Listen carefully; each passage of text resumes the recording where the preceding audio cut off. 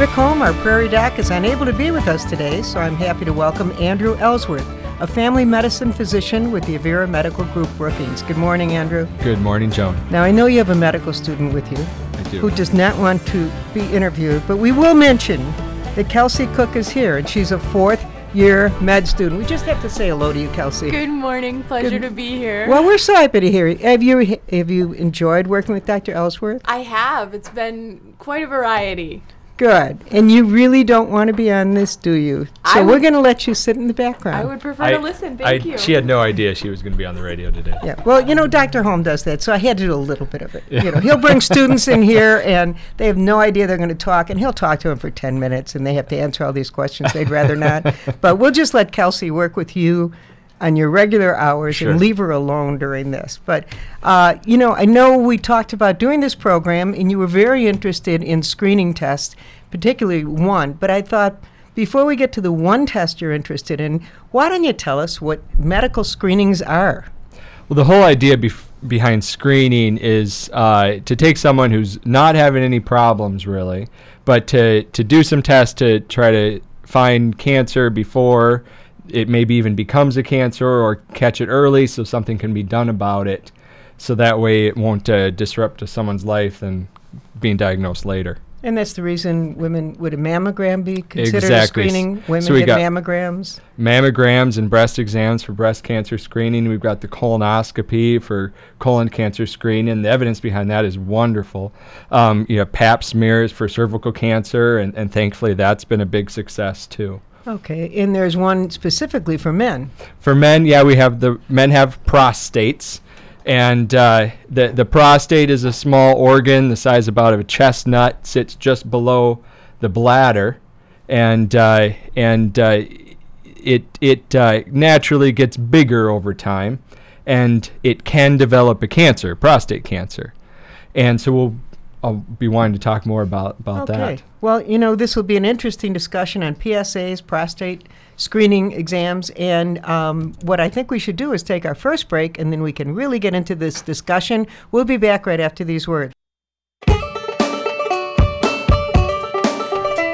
Hi, we don't often take a break really the first 2 minutes into the program, but I thought it was good because I know Dr. Ellsworth is really interested in the PSA screening, and to talk about screenings first so people know why you're screened, because you're trying to prevent a disease or if a disease is there before any symptoms show up. Right. Yeah, I wanted to focus on prostate cancer screening today because it doesn't get as much talk, and it really needs a lot of education because it's not one that we recommend necessarily everyone for sure have. There's risks to screening, and then there's benefits to screening. Going back to the prostate, what good does the prostate do? Well, the prostate basically adds some of the fluid that makes up your semen, and so That's somewhat important for men. Yeah. Yes. Yeah. Okay. It's nice. Nice to have Nice that. to have. And like we were saying, it naturally can get bigger over time, and that doesn't necessarily mean you have cancer. That's an enlarged prostate. What would cause it to enlarge if it isn't cancer?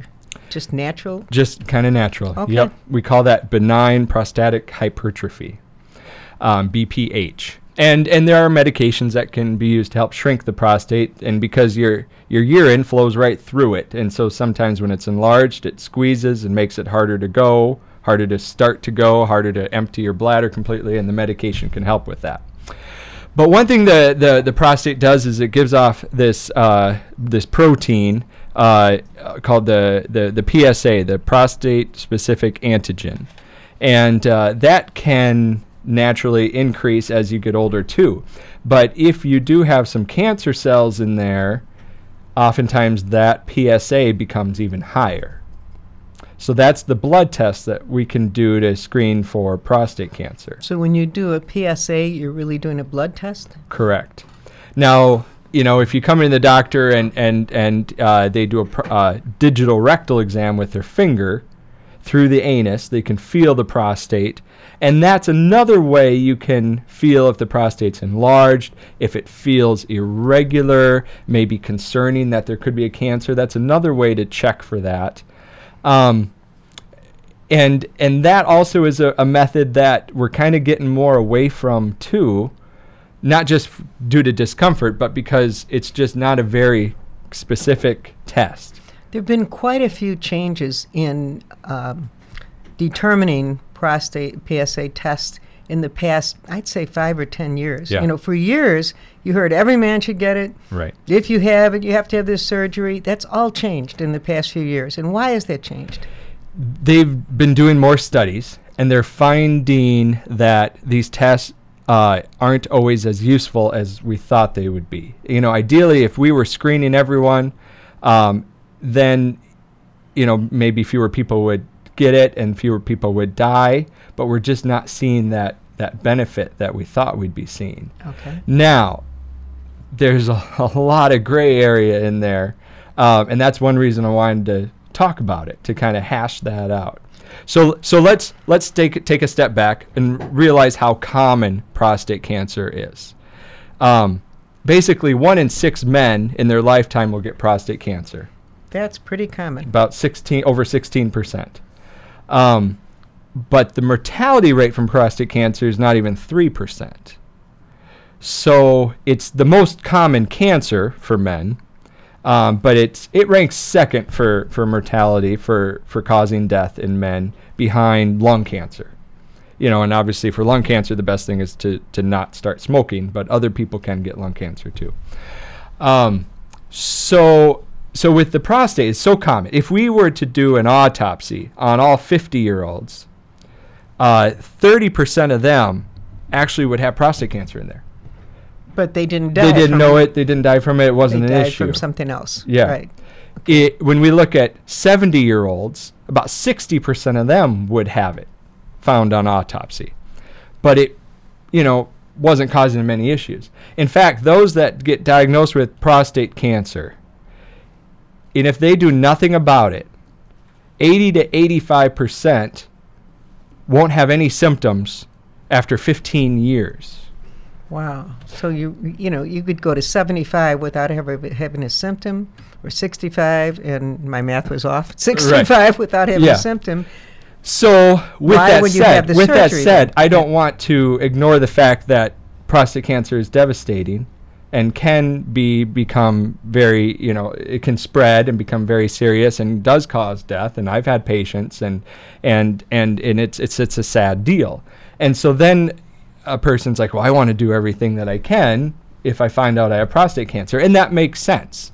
But thankfully, only about 15% of those cancers are the bad kind.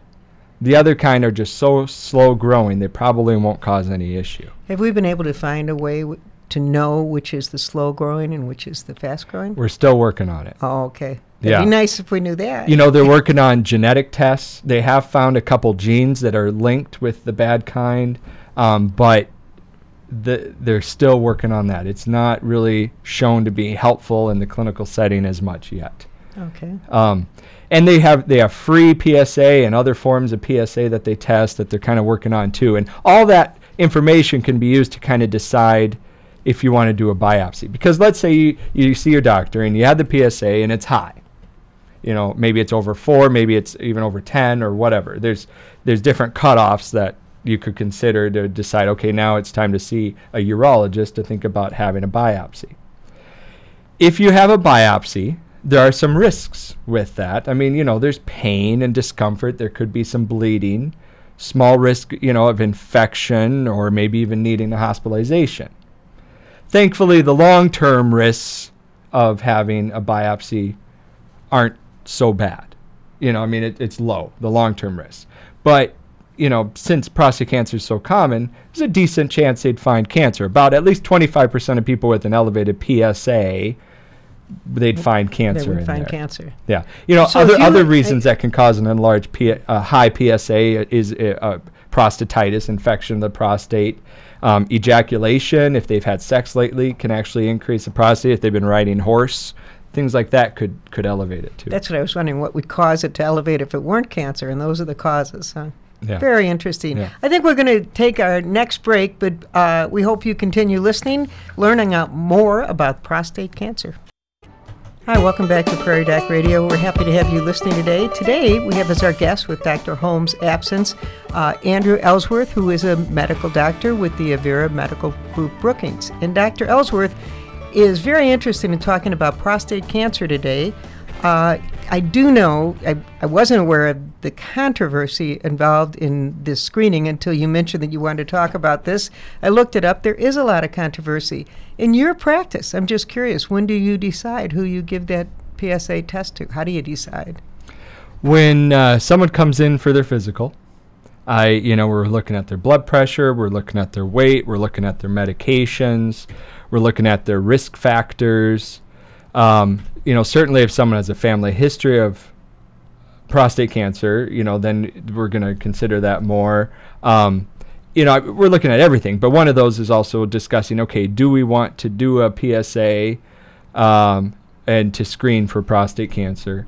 And, we can try to dive into some risks and benefits with doing it, but, there's not always as much time as I'd like in the office to discuss it, which is why I kind of wanted to talk about it here. Well, good. Okay. When do I decide? I do leave that up to the patient because it's their call. Most men, do get it done. And, you say to yourself, well, there's really no risk to just having a blood test. I'm getting blood tests anyway. I'm checking their cholesterol and maybe some other tests too, screening for diabetes with the blood sugar. These are all more screening tests now, and they're blood tests. Usually the screening are blood tests, but you do a full screening, so it would be very easy to add the PSA blood test to it. Right. And, you could definitely argue there's not much harm done. It's a cheap test, really. But if it's high, then you have to consider, okay, if I'm going to have that biopsy, and then and see the urologist. Now, it is something that can be watched. We can just watch it and see where the PSA trends, if it's increasing or decreasing or staying about the same. And that's one benefit to having one done every year or every other year, is you can see if and when it's increasing or how fast it's increasing. And that can be a little helpful too sometimes. And then if you have a biopsy done and you are found to have prostate cancer, once again, I want to make the point that it's not a death sentence. There's a good chance this may not cause you any problems. But then again, in the back of your mind, you've got cancer. The word is cancer. Right. That's all you have to hear. And so, there's a few options of treatment. You could have it surgically removed with surgery, a prostatectomy, where they remove the prostate. You could have radiation done. They have these also another options, these little seeds that they implant that give off radiation to help kill the cancer just right there. And those are fine options and very common. About 90% of men actually usually do something about the cancer if they find out they have it. But at least 50% of those men will end up with impotence and erectile dysfunction, which is not a good outcome. No, it's about a coin flip that'll happen. So that affects your life. And at least 20% will probably have urinary incontinence too, where they might leak urine and have to wear, some sort of pads or diapers or something to protect. Right. Mm-hmm. Yeah. So this is not sounding good. No, What's the positive on this? So the positive is that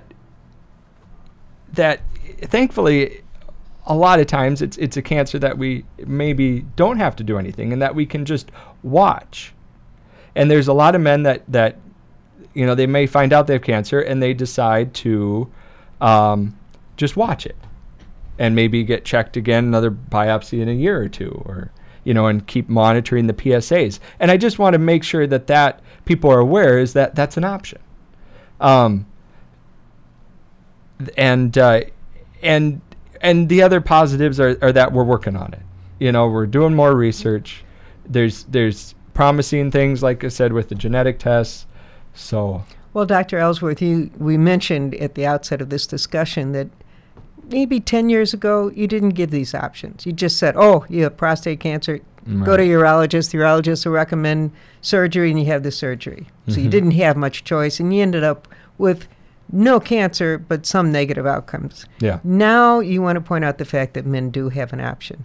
Right. Even if you have prostate cancer, you don't have to have work done immediately. I was talking with my wife about it, and she kind of felt like, boy, if I found out my dad had cancer, I'd tell him to do everything he can about it. But, maybe that's not always the best solution. It's a fine solution. And boy, then you wouldn't have to worry about it anymore. And so that's why most men are getting screened, and most men are still having surgery or having radiation, and that's working, but we have to screen about 1,000 men and treat all those people that we find with cancer to save one person from dying of prostate cancer. And that's from some studies have found that other studies didn't find any benefit from doing it. And that's kind of why in 2011, the United States Preventative Services Task Force made the recommendation not to screen. Now, other organizations like the American Cancer Society, the American Urological Association decided, okay, well, really you should just talk to your doctor and kind of decide together. And that's why we're here talking about it. Okay, so if a gentleman is screened, his numbers are, what are tell us the numbers again that we're looking at in PSA. Generally we think of 0 to 4 as normal. Okay, if he has a 6, would you, and he doesn't really want to go any further, would you say, I'll see you in a year, and we'll see if it's still at 6, or what would you suggest? Yeah, that'd be a fine option. And say, should we check? Could depend on if I have a test from the year before to compare to. If it's risen much, or hasn't changed much, is going to depend on what I do. If we maybe check it again in 6 months or a year. And how high would it be before you'd be really worried? Certainly if it's over 10. Over 10, you definitely would suggest a urologist. Most of the time over, 4, 5, or 6, I'm sending them to your urologist so they can sit down with them and have that conversation. Okay. But remember that a urologist is a surgeon, and that's what they do. And this is a $3 billion industry. The PSA that kind of scary. Medicine, when I was a kid, you just did what the doctor told you. It wasn't your choice. You had no choices. And that was really easy on the patient. Now we've reached the age where we have to make all these choices. You've made it very difficult on us. But, that's the benefit of having a family doctor. It who is. You know and who you trust, and that, is willing to say, I think you should do this, or maybe you don't need to do this. Yeah. So trust your family doctor. If you don't trust your family doctor, find a new one, but trust your family doctor. We're going to take a break. We'll be back right after these words. Hi, welcome back to Prairie Doc Radio. I really enjoyed this discussion with Dr. Andrew Ellsworth, who is a family practice physician with the Avera Medical Group Brookings. Dr. Holm will be back next week, I think, but we're very happy to have Dr. Ellsworth here because he wanted to discuss prostate cancer. I mentioned this to my daughter. I was just visiting my daughter in Boston. Just got back yesterday.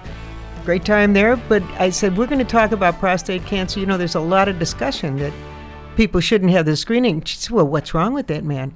I said, what do you mean? She said, well, everyone has to have the screening. And I said, that's the concept that some of us have. We don't know there's a change going on. And there really is a change. Because of research, doctors have found that the prostate screening is somewhat questionable now. Well, what we recommend, we want to have evidence behind. And when we're finding if the evidence doesn't show that it helps, we're deciding it's not worth the time, it's not worth the cost. With that said, I know there's people listening that were screened with their PSAs, had a biopsy, were found to have cancer, had it removed, and feel like it saved their life. And that certainly could be true. Certainly. But you just don't know for sure. Right. That's the problem. Well, I'm thinking, I'm married to an older gentleman. Somehow that happened. He got a little older. But anyone in their 70s or 80s, Do they keep screening them, or you just figure, I couldn't kill him now? When do you decide? I don't know how far down he robbed the cradle, Joan, with you. But thanks a lot. The general recommendation is to discontinue at age 70, 75. Now in South Dakota, we've got a lot of nice men that live a long time. Very long that time. are nice and healthy. And there's certainly some of those that I would continue screening in if that's what they wanted to do.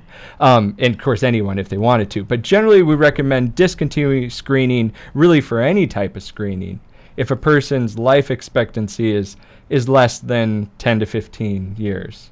Less than 10 years, especially in prostate cancer, maybe 10 to 15 years, because really in 15 years, even if you had a cancer now that we've detected, chances are it wouldn't affect you in something 15 else years. is going to get you, Yeah. right? Not the cancer. Yeah.